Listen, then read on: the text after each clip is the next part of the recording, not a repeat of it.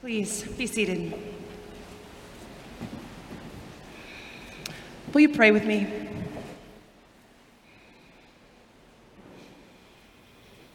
May the words of my mouth and the meditation of our hearts be pleasing and acceptable to you, O God, our rock and our Redeemer. Amen. I confess this morning that of all the characters within the Bible, I am not Jacob's biggest fan. I don't like that he and his mother trick his father Isaac into giving up his older brother Esau's birthright. I don't like that just before our reading today, Jacob tries to avoid the telling off from his older brother that he's due. If Jacob were a Marvel Universe character, he would be Thor's brother Loki. He's crafty, he's deceitful, and he's always messing stuff up. In this moment of Jacob's story, he's alone. He's sent his family and all of his resources ahead of him, and he's camped out all by himself. Jacob is vulnerable in this moment. Questions surround him like strange noises in the dark. Can he protect his resources? Is he going to make a fool of himself? Is Esau going to believe anything he says? More importantly, will Jacob be brave enough to tell his brother the truth? This is a Jacob I can get next to. Anxious, unimpressive, a little neurotic. I recognize these feelings in myself. I am 100% certain I felt all of those things my first day, week, month here at Old South Church.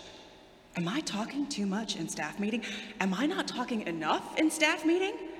Am I reading too fast? Will folks there welcome me, or will they think I can't abide with them because I don't know them? Will they think that I think I'm special just because I go to Harvard? If I tell them that I'm interfaith, will they think that makes me not Christian enough? Will this be like other churches that I've been to? By the way, friends, the answer to that last question is no. This church is not like any other church I've been to, and you, its people, are not like any others I've served or with whom I've worshiped.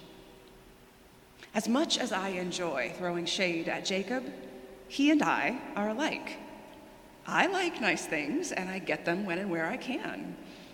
I am ambitious. I think that's a totally acceptable thing for a Black woman to say, so I will say it again. I am ambitious. I want to be successful in the work of my ministry, as a writer, as a spiritual care provider, as whatever God invites me to be. I am anxious, a little neurotic, and like Jacob, I want to be blessed. We all do, whether it's financial windfall, professional growth, a relationship that makes us feel seen and loved, the capacity to do good in our world. Blessing is awesome. Here's what Jacob has to teach us. Blessing is active, not passive, and it's not transactional. The blessing that changes us, that allows us to change the world, rarely falls on us like rain from the sky. Nor does blessing come depending on how good we are. Sometimes blessing comes through our effort, our dedication to the hard work of discipleship, if we are willing to wrestle for it, to wrestle with it. The instigation of the fight between Jacob and his interloper is short in the scripture. A man wrestled with him until daybreak. That's it. What starts their grappling? Is it anger at a hurtful word? Is it passion brought on by mutual attraction? Is it perhaps Jacob's struggle with himself projected onto another? We don't know. Maybe that's how it happens sometimes. Something comes upon us in a kind of half-light, and we're not sure what it is, but we sense that it's important, and we go to the mat. This is how it is for us, Old South.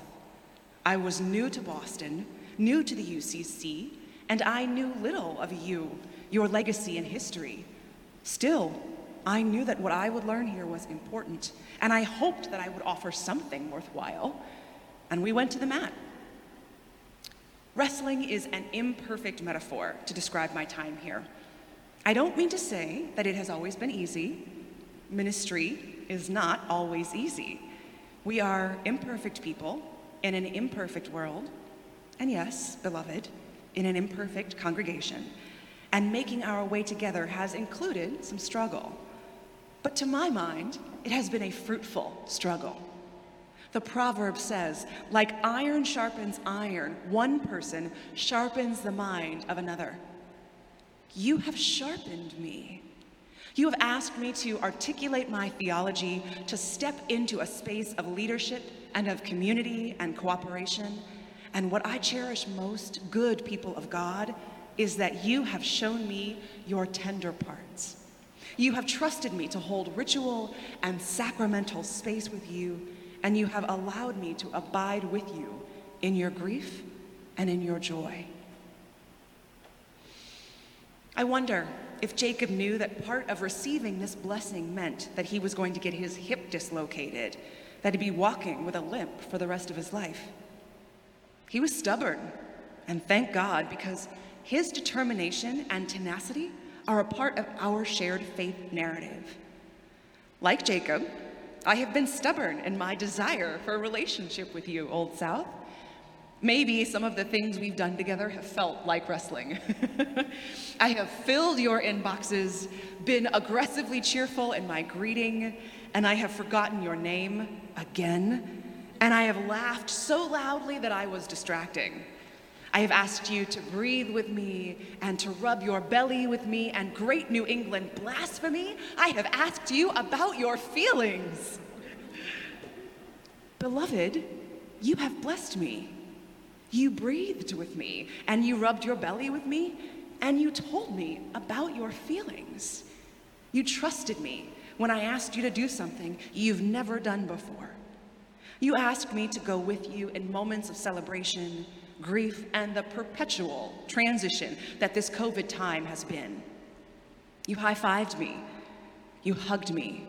You asked me to pray with you, to listen and to talk with you about suffering and war and racism and transphobia and misogyny. You helped me create spaces where we could grow together.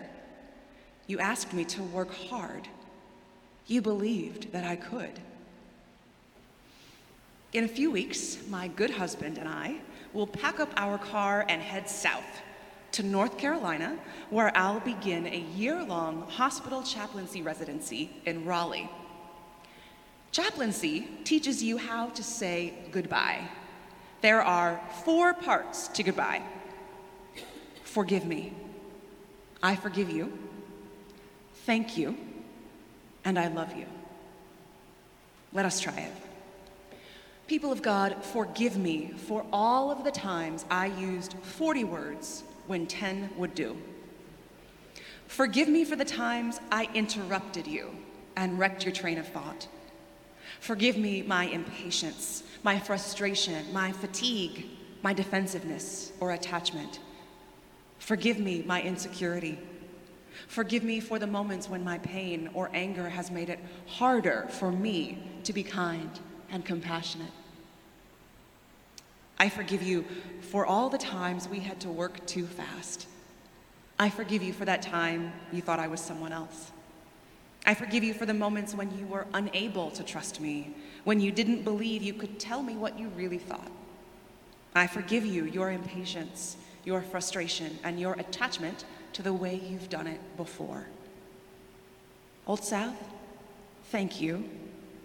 Thank you for asking me my name.